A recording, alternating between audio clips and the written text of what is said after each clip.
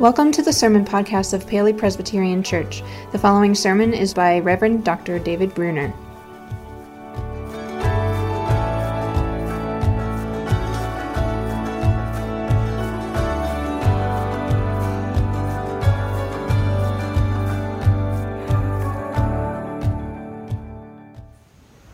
Good morning, everybody. Good morning. And good morning to everybody joining us online. I'm so glad that you're here with us. And I'm so glad that I'm here with you. This is a wonderful chance for me to share the gospel with you today. And it's one of my very favorite passages of the Bible. So I'm especially excited about preaching on this passage. If you don't know me, my name is David Bruner. I have the privilege of being married to Becca Bruner, and I'm also the director of adult discipleship and intergenerational mission here at Paley. Our scripture from this morning comes from the Old Testament book of Ezekiel, the 37th chapter. Ezekiel says this: "The hand of the Lord came upon me, and he brought me out by the Spirit of the Lord and set me down in the middle of a valley. It was full of bones. He led me all around them. There were very many lying in the valley, and they were very dry. He said to me, 'Mortal, can these bones live?' I answered, 'O Lord God, you know.' Then he said to me, 'Prophesy to these bones, and say to them, O dry bones, hear the word of the Lord. Thus says the Lord God to these bones, I will cause breath to enter you, and you shall live. I will lay sinews upon you, and will cause flesh to come upon you, and cover you with skin, and put breath in you, and you shall live. And you shall know that I am the Lord.' So I prophesied as I had been commanded. And as I prophesied, suddenly there was a noise, a rattling, and the bones came together, bone to its bone. I looked, and there were sinews on them, and flesh had come upon them, and skin had covered them, but there was no breath in them. Then he said to me, Prophesy to the breath. Prophesy, mortal, and say to the breath, Thus says the Lord God, Come from the four winds, O breath, and breathe upon these slain, that they may live. I prophesied as he commanded me, and the breath came into them, and they lived, and stood on their feet, a vast multitude. Then he said to me, Mortal, these bones are the whole house of Israel. They say, Our bones are dried up, and our hope is lost. We are cut off completely. Therefore prophesy and say to them, Thus says the Lord God, I am going to open your graves and bring you up from your graves, O my people. And I will bring you back to the land of Israel.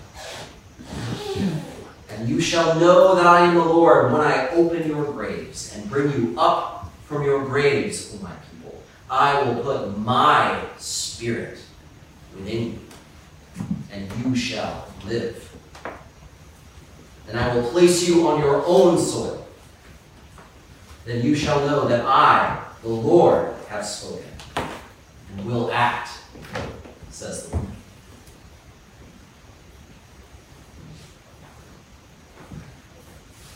I love that passage. As I said, our scripture for today comes to us from the Old Testament book of Ezekiel. It is by far the most famous passage from that book.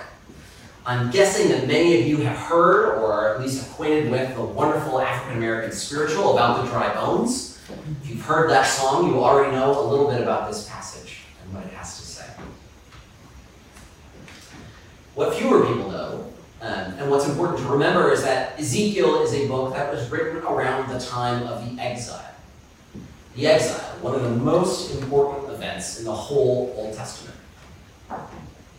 The Babylonian Empire marched into Jerusalem, defeated its army, destroyed the Holy Temple, where the Israelites worshipped and prayed, and then for good measure they dragged off a significant chunk of Israel's leaders to exile with them in Babylon. You can imagine that these sorts of events caused a spiritual crisis for the Jews.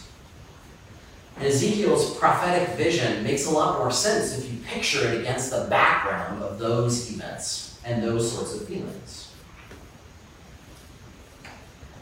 His vision is built around a single poignant question. Can these bones live? God shows Ezekiel a valley filled with bones, dry bones. They no longer even come together to form a skeleton. They're all just all over the place. There's no life in them. And he tells him that the bones represent Israel. Defeated, scattered, hopeless, dead.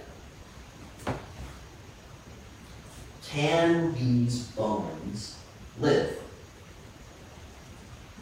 It helps if you imagine Ezekiel seeing this vision of dry bones and thinking of people he knew.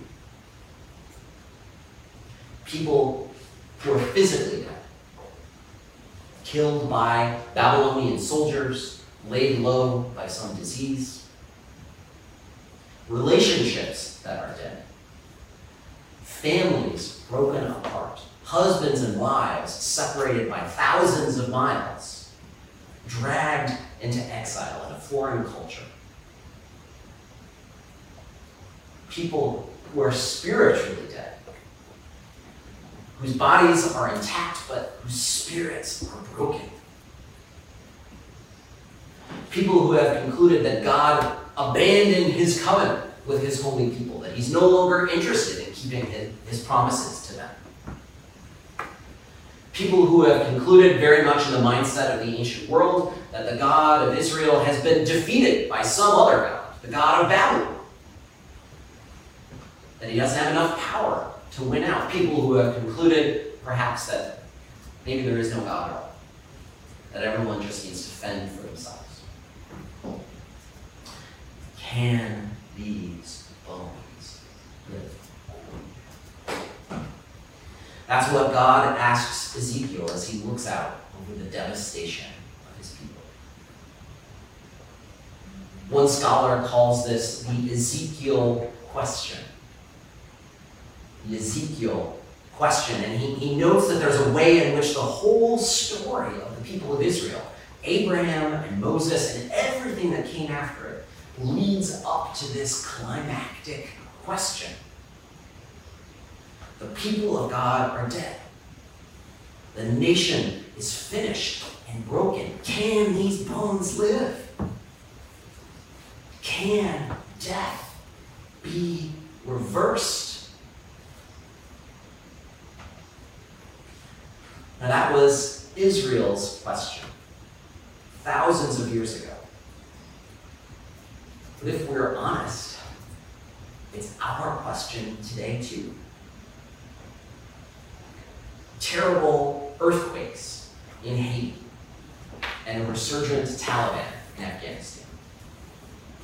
ERs and ICUs that are once again overflowing with patients. Climate change wreaking havoc across our continent. Can these bones live? Divorce and depression, addiction and anxiety, a child in trouble, or a parent in failing health. Can these bones live? People sometimes say that the Bible is old and confusing and boring. And sometimes I get that. But there are a lot of passages like this in the Bible too. Passages that are as universal as breathing and as relevant in their contemporary significance as the news you read this morning on your phone. Can these bones live? Can even death be undone? Christians are people who believe that the resurrection of Jesus was God's answer to the Ezekiel question. By raising Jesus from the dead, God confirmed, God vindicated the answer he gave to Ezekiel long ago. That death can be undone. That dry bones can live again. God told Ezekiel that he would open up the graves of his people and bring them back to life. And the early Christians told stories about their rabbi, who was put into a tomb for 3 days and then mysteriously turned up alive again. God told Ezekiel that he would breathe his spirit, his living power, into the dead bodies of his people. Just like God breathed his spirit into Adam way back in the book of Genesis. And the early Christians told stories about the risen Jesus breathing his spirit upon those frail and fearful disciples and turning them into convinced believers and evangelists of the good news. Those Christians loved to quote the words of another prophet, Isaiah, to summarize their faith. "O death, where is your sting? O grave, where is your victory?" To be a Christian is to trust, to dare to hope that something is even more powerful than death. The love of God. It is to believe that even when the power of death and hopelessness is all around us, the power of God is at work too. Sometimes that means changing the situation, overcoming what seemed hopeless. Other times it means taking the situation and transfiguring it, so that although we still struggle and suffer, we nonetheless possess an unshakable faith in God's presence. By way of conclusion, I want to give you 3 examples of what I'm talking about. I want you to think first about the history of the Jewish people. From the events we just read about in Scripture, the exile, all the way through the 20th century. I want you to think about all the people down through the years that tried to destroy, to persecute, to subjugate, to obliterate the people of Israel, God's people. All the wars, all the persecutions, all of the anti-Semitism, all of the pogroms, many of them sadly carried out by Christians like you and me. They all have one thing in common. They may have succeeded for a while, but they did not finally succeed. God's people, the Jews, are still here. Why? Why? Because God is faithful to his covenant. There have been many times when God's people might have said, our bones are dried up and all hope is lost, but God's love is stronger than death. And the continued existence of his people is testimony to that. Second, I want you to think about our missionary partners in the land of Egypt. As many of you know, here at Paoli, we have a lot of wonderful missionary partners in Egypt. And as many of you probably also know, Egypt is not an easy place to be a Christian. It's got more than its share of anti-Christian bigotry. It's actually illegal to convert from Islam to Christianity. And if you have a church and you want to expand the physical footprint of that church, it's technically legal, but you need a signed letter from the president to do it. Okay? By the way, the next time you feel like complaining about our capital campaign and all the renovations and the inconveniences we face, remind yourself, it may be tough, but at least we don't have to get a signed letter from Joe Biden to do it, right? Dry bones, right? Completely hopeless environment to try and be a Christian. No. No.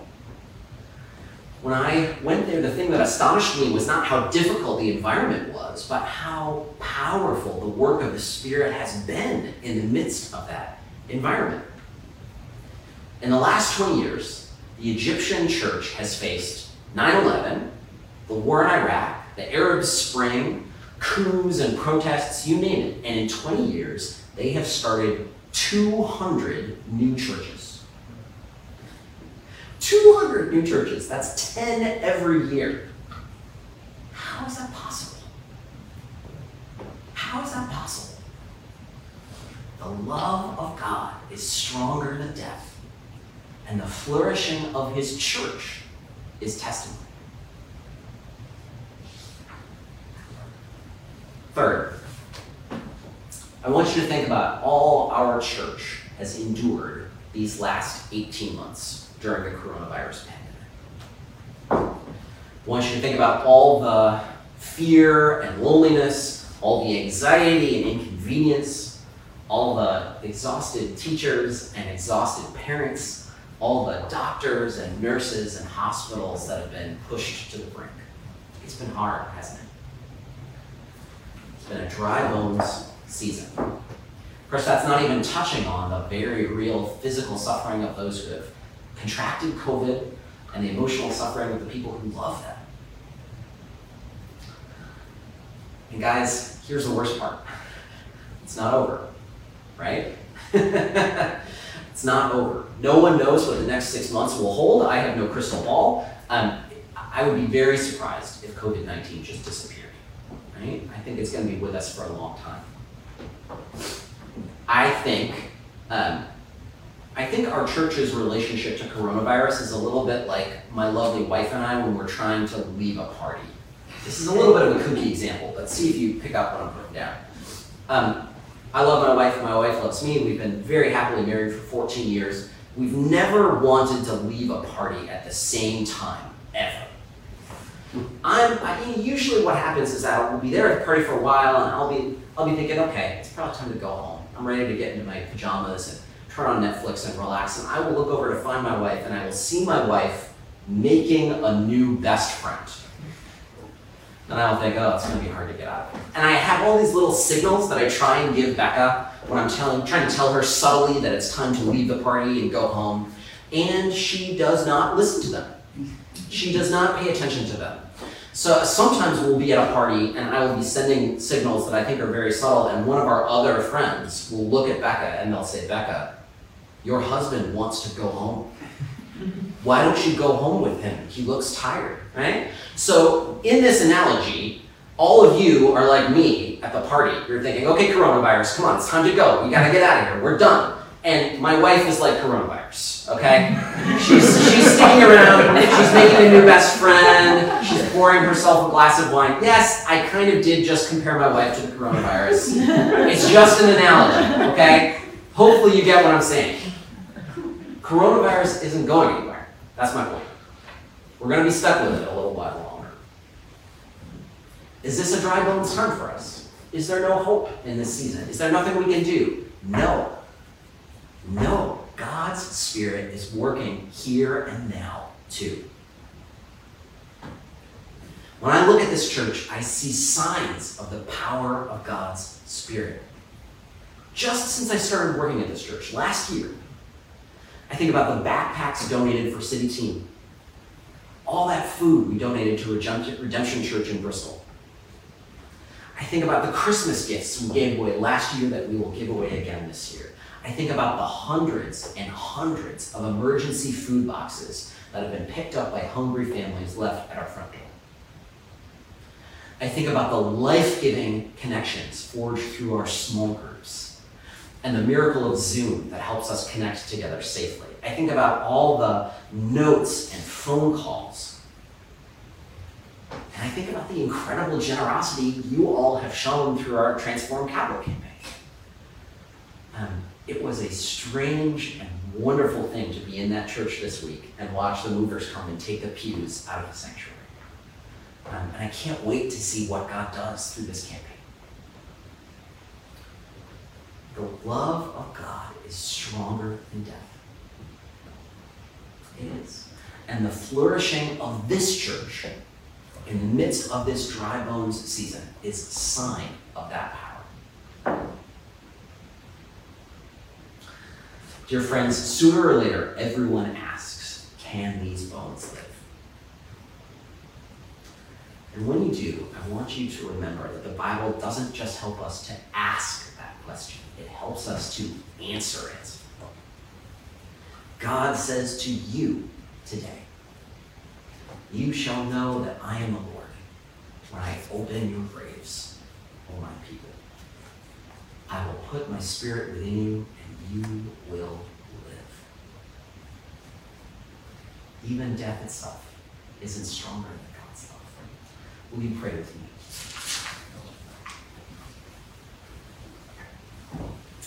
Holy God, Heavenly Father, God of the world, we give you thanks for your mighty love that is stronger even than death, that gives hope when we are hopelessness, and helps us to endure things we thought we never could.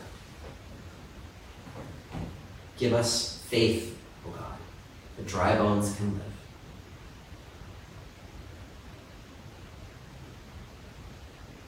Lord God, we pray for your church. We pray for this church, Paoli Presbyterian, as it begins its capital campaign. And we pray for your church in our nation and throughout the world, especially Egypt and Belize. Fill your people, God, with a hope in your omnipotent love. That when things are hard or seem impossible and death is all around, that your love is working still and is stronger than anything.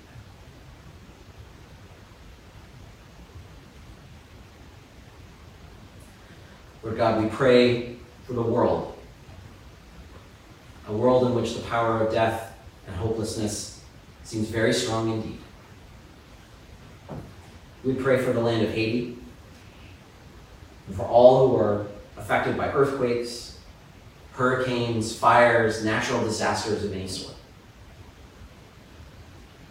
We pray for the people of Afghanistan, for justice and mercy there, for all who are affected by war, violence, and oppression. We pray for all those affected by the coronavirus pandemic, whether physically, emotionally, financially. Send your life-giving spirit to be with them. We pray, O God, for our government, for our president, legislators, and the courts. We pray for all those in authority, for the media, our teachers and schools, and for our nation. Lead us and guide us in the way you would have us go. All this, O Lord, and whatever else you see that we need, we pray that you'll grant us in the name of Jesus Christ, who taught us to pray, saying, Our Father, who art in heaven, hallowed be thy name. Thy kingdom come, thy will be done, on earth as it is in heaven. Give us this day our daily bread, and forgive us our debts, as we forgive our debtors. And lead us not into temptation, but deliver us from evil. For thine is the kingdom, and the power, and the glory forever. Amen.